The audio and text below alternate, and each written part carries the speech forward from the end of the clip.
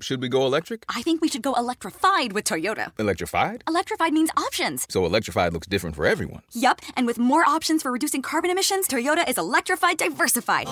Learn more about our Beyond Zero vision for the future at toyota.com/Beyond Zero.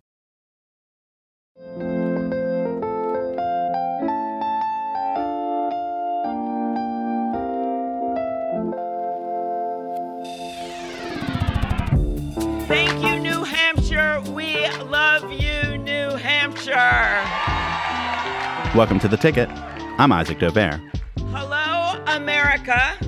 I'm Amy Klobuchar, and I will beat Donald Trump. Tuesday night, I was in Concord, New Hampshire, at Amy Klobuchar's election night party. To some people, her third-place showing was the story of the night, though, of course, Bernie Sanders and Pete Buttigieg again both won the most votes, with the Vermont senator at the top with close to 26% of the vote. Now, that is an unusually small share to win in a primary. It's actually the closest New Hampshire primary ever, which means, of course, there are still a lot of names left on the ballots, even though that list is starting to shrink.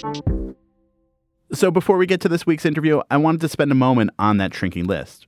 Right before I drove to Klobuchar's party, I was in a bar basement where Colorado Senator Michael Bennet announced he was ending his bid. While I was standing there next to the crudité display, Andrew Yang dropped out. And with former Massachusetts Governor Deval Patrick also calling it quits, that meant a Democratic field that began as the most diverse ever has become strikingly monochrome, all before a diverse electorate even gets to vote. Now, I knew Yang was ending his run. We'd actually sat down together on Monday night, and he'd shared that, barring a big surprise, it was over for him. He hadn't told most of his staff yet, so they cleared a room, and we talked. I'm sorry I only was able to record this on my iPhone because I didn't have our good microphones, but I wanted to share one moment that really struck me. Is this hard to quit? A good question, man. I mean, I certainly feel like I'm disappointing a lot of people, and so that's very, very hard. Because a lot of people have invested their hopes and dreams for the future in me in this campaign, and it feels very difficult to put down the sword and shield. Yeah. But on a personal level, no, it feels like the right thing to do for both the message and the movement. And I have been away from my family a whole lot over the last 2 years, and you know, like I feel like if I ran a mile right now, it would be like cause for concern. So you know, there are elements of it where it's like, you know, it's like you ask, like, is it hard? It's like there's part of me that like is just very excited to be a dad and run a few miles and generally just like look up at the sky and say, like, I did something I'm really proud of. This guy who a year ago was nothing and then exploded into this political force, sitting there with him late at night, the end of a long day for him, and talking about the end of the campaign and what was next for him was really an intense moment. Yang is someone who I was dismissive of, honestly, at the beginning of the race, and then came to recognize and appreciate what he was doing to change the conversation about the economy and how people thought about the economy over the course of the last year. And he really did have an impact, and much more of an impact than a lot of the people who ran, who are much more significant, at least you'd think they were much more significant. A lot of what we're trying to do in this race is figure out what the rules of politics are anymore. Not just what's acceptable, but what works. And Yang was loose and funny and came across as a normal guy because he actually is a normal guy. You know, every presidential candidate says, I never thought of running for president. And that's almost always a lie. But for him, it was not. And then this thing that he thought, hey, maybe it'll work and maybe I'll be able to get some people to talk about automation, well, became a phenomenon and developed a following that is really unmatched by anyone except for Bernie Sanders. So, Nevada next, and then South Carolina at the end of February. We will see how this continues to develop. In the meantime, I'm back home briefly in D.C., which brings me to this week's interview. The chair recognizes the gentleman from New York. Madam Speaker, I ask unanimous consent. I want to take a break from the trail this week and talk to some folks actually trying to, make laws, do stuff. And you'll notice, without objection, that's not Nancy Pelosi's voice. Madam Speaker, this is long overdue legislation to ensure that the Equal Rights Amendment can finally become the 28th Amendment to the United States Constitution. The Madam Speaker there is my guest this week, Jennifer Wexton. She's a freshman congresswoman from Virginia, And right before we talked in her office, she was the one who got to hold the gavel. It was fantastic. You get the gavel? A huge honor. Yep. I got to be for the historic vote. This wins the prize for the coolest thing I've gotten to do as a member of Congress. Virginia's state government, you may remember, just came under full Democratic control. Soon after, Virginia became the last state needed to ratify the Equal Rights Amendment, which would grant constitutional protections on the basis of sex. The ERA was a big political battle in the 1970s, but it ended when not enough states ratified it by the deadline set by Congress. Wexton had fought for the ERA when she was a Virginia state senator, so she got to preside over the debate when a bill overturning that deadline passed the House. The resolution removes the previous deadline Congress set for ratifying the ERA and will therefore ensure that recent ratifications by Nevada, Illinois, and Virginia are given full effect.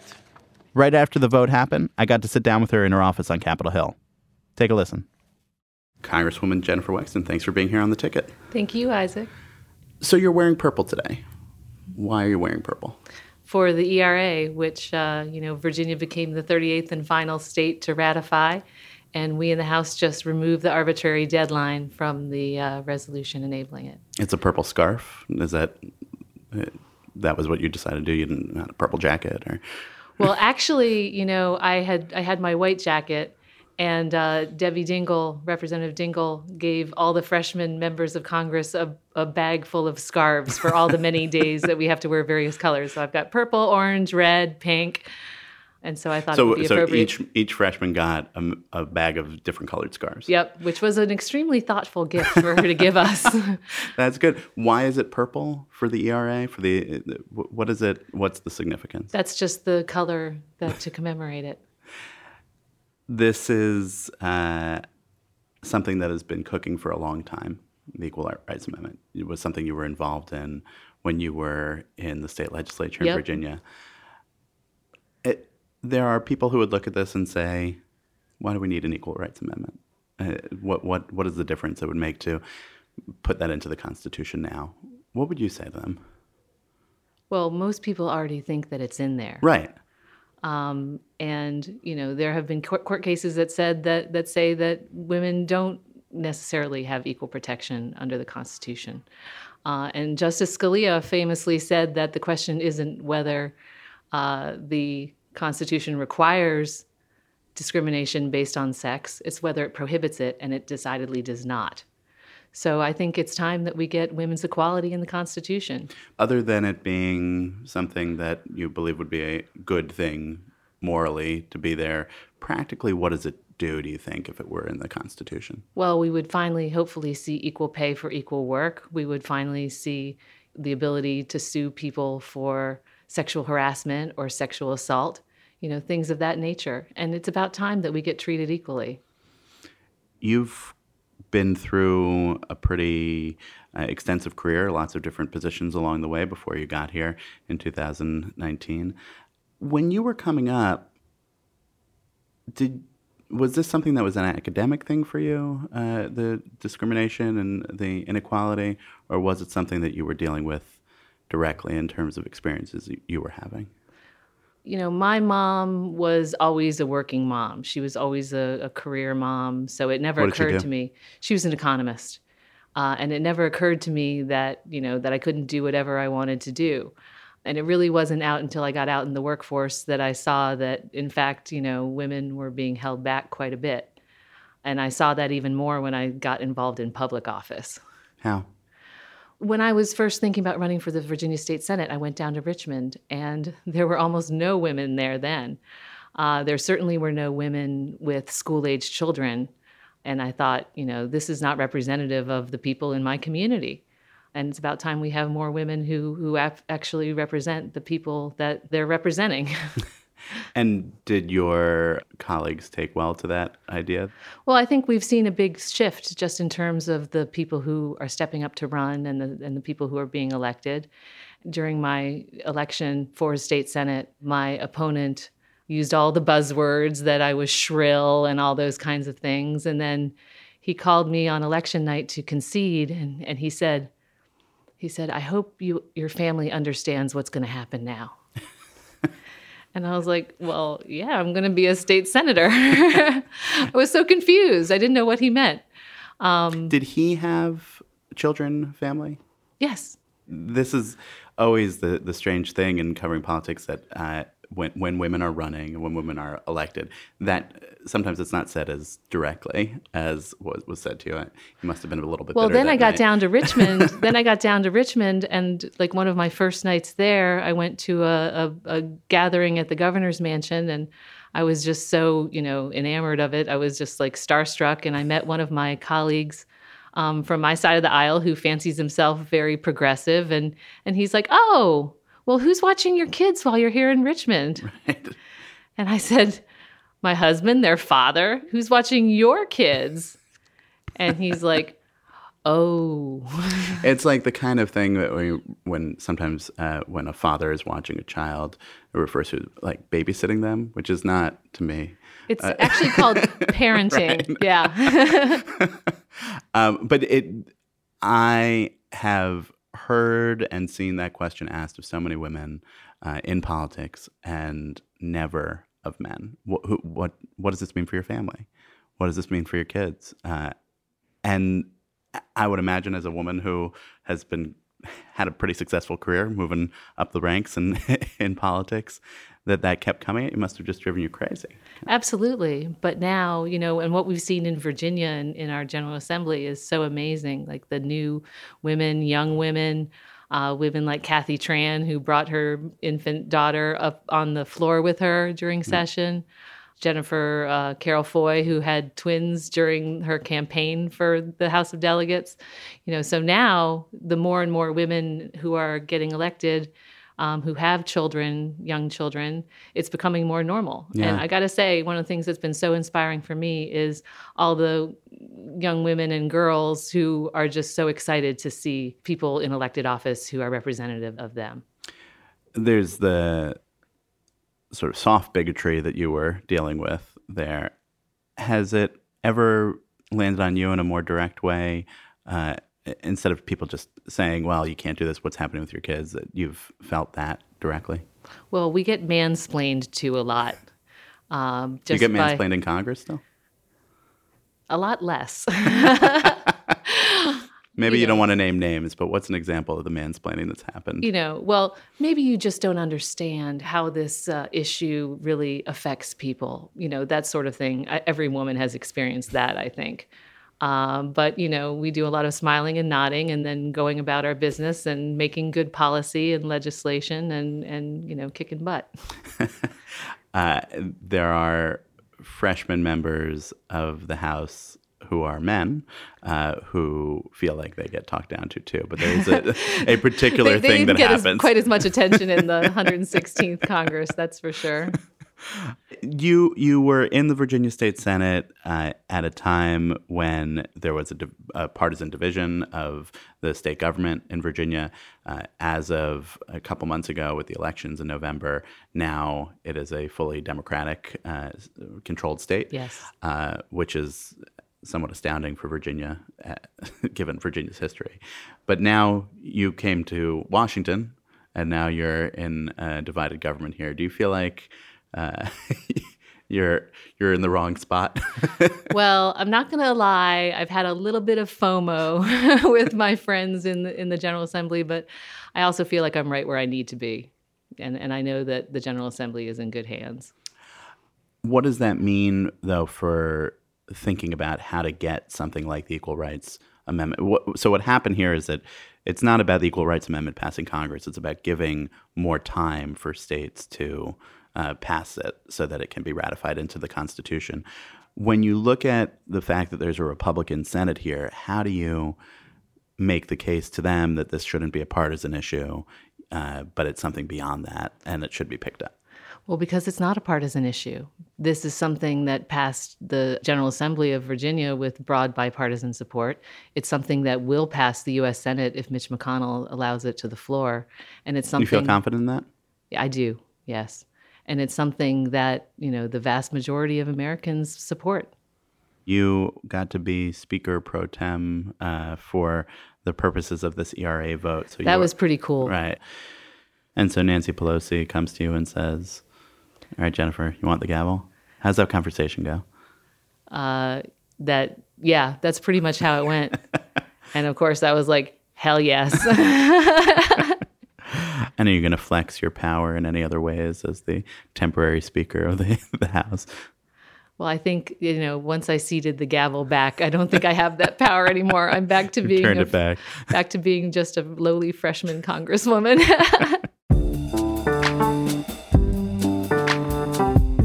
Let's take a short break. When we come back, I talk with Congresswoman Wexton about another big issue, gun violence, and what to do about it.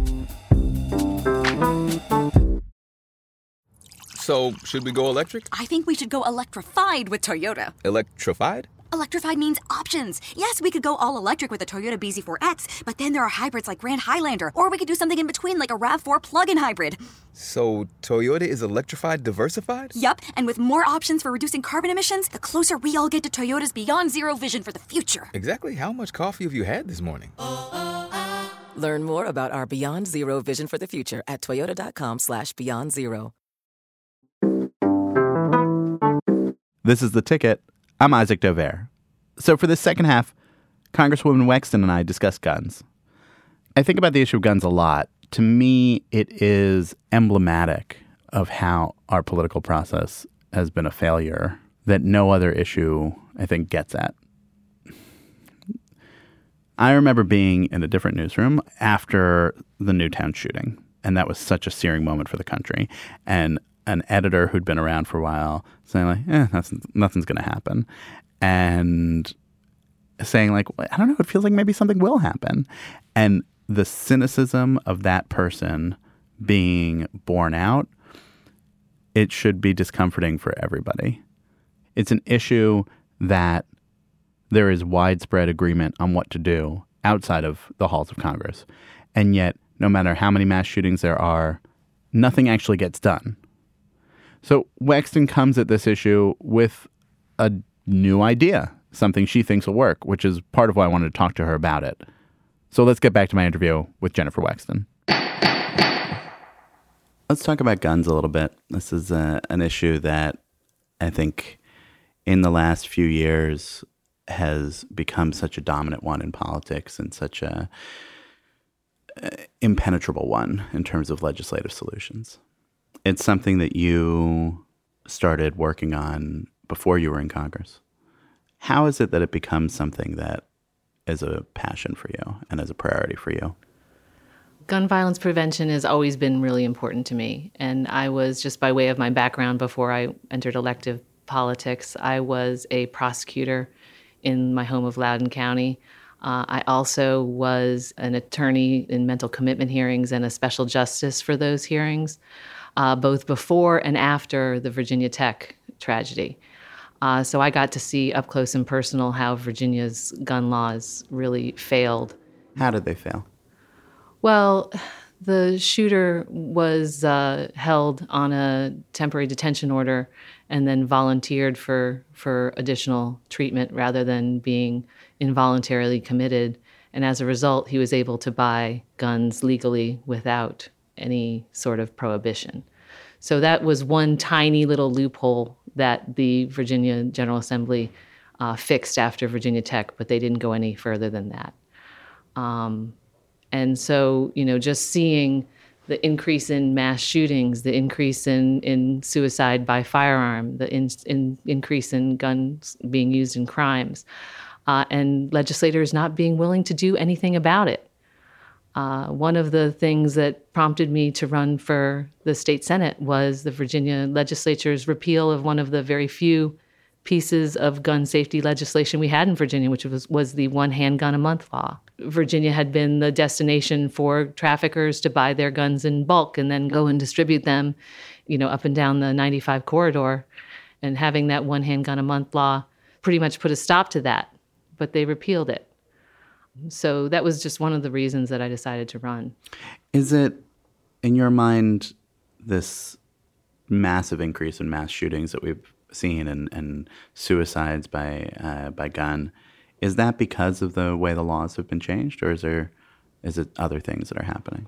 Like when the conversation says, "Oh, we have to do mental health," And that's where the investment needs to be, not on gun laws. What do you make of that? Well, I don't disagree that we need more mental health resources and treatment, but it's funny because some of these people who are squawking about having more mental health are the same people who are applauding President Trump's lawsuit to strike down the ACA in its entirety, which is one of the few protections that we have for mental health parity in health coverage.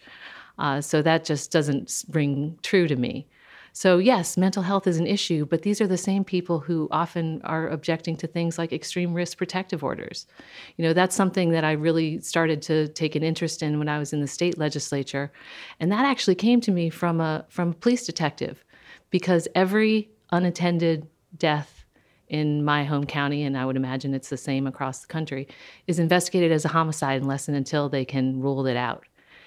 So every time someone blows their brains out and commits suicide with a gun, it's our law enforcement officers who have to respond. And that's hard on them. Yeah. And a lot of times it's somebody who had previously had brushes with law enforcement or first responders because of a mental breakdown. But now there's nothing to stop them from getting those guns and killing themselves. But when you hear people say this is a mental health problem, it's not a guns problem at all. Well, the access the easy access to firearms in this country is something that's uniquely American. And as a result, it shows in the data about deaths by firearms. Yeah, I've had this conversation with people say, well, it's about our violent culture and the video games. And, they play more video games in other countries, and then the movies are the same movies. Our culture now is globally pretty similar. And it's not like you see these kinds of mass shootings going on in, let's say, South Korea, where there's a lot of violent video games, or Germany, where there are a lot of the same movies that we're watching. Right. Easy access to firearms is the differentiating factor. But there is not a willingness or an appetite among it seems like many people in politics, certainly among many Republicans in politics, to take a real look at the gun laws. Well, there hadn't been, but that's changing. That's changing. And we've seen that in Virginia. I mean, Virginia, the NRA is there. We've got the Citizens Defense League, they're the ones who think that the NRA is too squishy on gun control. And we've seen it, in Richmond. And I can talk about the what I've seen and just the progression that I saw, because every year on Martin Luther King Day in the General Assembly was Gun Lobby Day. And that's wrong on so many levels, just, as an What does that mean, showing up with guns? I mean, that's what happened in Richmond this time around, right? Yeah.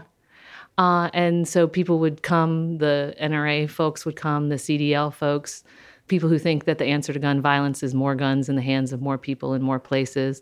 They would come and lobby for their legislation and descend on Richmond. And every single gun violence prevention law that we would put up in the Senate Courts of Justice Committee that day would be killed, one bill after another, with the Republican majority. But then we started to see the gun safety advocates coming out. And at first, the only person who was there was really Lori Haas from the Coalition to Stop Gun Violence. And her daughter was a Virginia Tech survivor, and she had become an advocate after that. But within a couple years, we saw the advocates from Moms Demand coming down in their red shirts. And every year there were more and more of them. And then Parkland happened. And, and there were even more people coming, Students Demand, the March for Our Lives, all of these groups started coming down. And they started voting. They started making this an issue that they voted on. Universal background checks is something that your colleagues in the House on the Democratic side would like to see happen. But that's not even the kind of bill that you've now put forward here. Yours is a more targeted approach. Can you walk through how you got to this bill? The gun violence prevention through financial intelligence bill? Yeah. Okay. Has a very long name. Sure, it does. Well, that's how things, unless you can come up with letters like, the first letter making it work with something. But, the people of the 10th District elected me to find solutions to problems that are facing our district and our country. And I think, I hope we can all agree that these mass shootings and acts of domestic terror are something we should try to fix. And I serve on the Financial Services Committee here in Congress. This is a way that I'm trying to bring those areas together, because we already have the tools to track things like money laundering, like human smuggling, like fentanyl trafficking. And in 8 of the 13 mass shootings up until 2018, in which 10 or more people were murdered, the shooters financed their amassing these arsenals on credit cards. In particular, the Pulse shooter, his average monthly credit card bill had been about $1,500, but in the days leading up to the shooting, he opened 6 new credit card accounts, and he charged over $25,000 worth of guns, ammunition, and tactical gear. So if there's a way that we can find out, who these people are before they act, I think that's worth looking into. So what my bill would do is have the Financial Crimes Enforcement Network assemble stakeholders in this area. So that would be FinCEN, as it's called, the FBI, the ATF, the retailers, the credit card companies, the banks, to determine, do we have the ability to gather that data? If we don't, what are the missing links? And most important, what might those flags and commonalities be that might allow us to be able to stop these shootings before they take place? I mean, I get credit card alerts on my phone sometimes when there's a Starbucks purchase or something in a city that they're not expecting me to be in. Right. Yeah. Yeah. And that's not $25,000 and not firearms or tactical gear. And the interesting thing is that the Pulse shooter actually Googled searches like, can the credit card companies stop me from buying guns? Does the FBI track gun purchases? Things like that. So he thought people might be looking, but nobody was. I'm going to ask you a question as a mother, even though what we were talking about earlier. But when you think about kids who are in preschool, walk through lockdown drills, mm-hmm. as someone who cares about children, cares about your own children, what does that mean for us as a society? It means we need to do better. We need to do better for our kids. And you're exactly right. That's what it came down to for so many of us and so many parents and voters in my district. The woman who started our Loudoun chapter of Moms Demand, mm-hmm. she said that it was when her son came home from his first week of kindergarten. He said, Mommy, when the teacher locks the door, my place to hide is behind the backpacks. Like a backpack is going to stop a round from an AR-15. And that's when she said, we need to do better for our kids, and I'm going to do everything I can to make it happen. It just feels like the idea of gun legislation has entered this realm of the impossible. As someone who covered the political aftermath and legislative aftermath of the Newtown shooting, when it was, now something's going to change. Sure. And that process in the Senate that was, on the one hand, this long and drawn out and dramatic process, and also we kind of knew all along that it was not looking like it would pass. And then after Parkland, when different president, different Congress at that point said, the president had that meeting at the White House, and he said, well, everybody else has failed on this, and this is President Trump at that point, but I'm going to do something about it, and everybody's been scared of the NRA, and I'm not. And then you see the shift within a day or two. And it just, we keep running up against this, where there's another mass shooting, there's another outcry of, oh, what are we going to do? Thoughts and prayers. It's not enough to have thoughts and prayers. And then things settle down again. And then who knows? We could look at our phones in an hour or two, and there could be another mass shooting at this point, right? Well, people said that about Virginia, too. Yeah. And look what happened there. And, this is an issue that I didn't run away from in my election. I ran on this issue. And so did Jason Crow from Colorado. So did Lucy McBath from Georgia. So did many of us. And we're not going away, and we're keeping this an issue. And also, there's a whole new generations of kids who grew up, having to deal with lockdown drills their entire lives, and they need us to do better too, and they want us to do better, and they're voting based on this issue. So at some point, if we can't change their minds, we're going to have to change their seats. I want to bring us to a little politics before we end here. I have spent the last couple of weeks in Iowa and New Hampshire. It's been a little bit of a mess. Nevada and South Carolina are in my future, and then on to the Super Tuesday states. Virginia's primary doesn't come up for a couple weeks still. But I wonder. Super Tuesday. Right. So at the beginning of March. If Virginia were the first state, how do you think this race would have been different? Well, Virginia is certainly more representative of the country than either of the first two. Demographically, economically. Right. Population. Yeah. Geographically. Geographically as well, yeah. Well, for one thing, we have paper ballots and we have very well-run elections. We have elections every year, so we have a lot of good practice about it. So we would not have had the caucus problem. Yeah, the caucus problem was a weird one.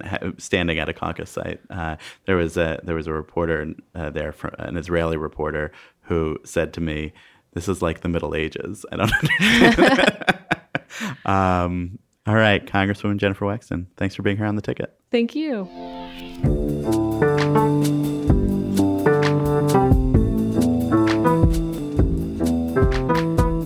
That'll do it for this week of The Ticket, Politics from the Atlantic.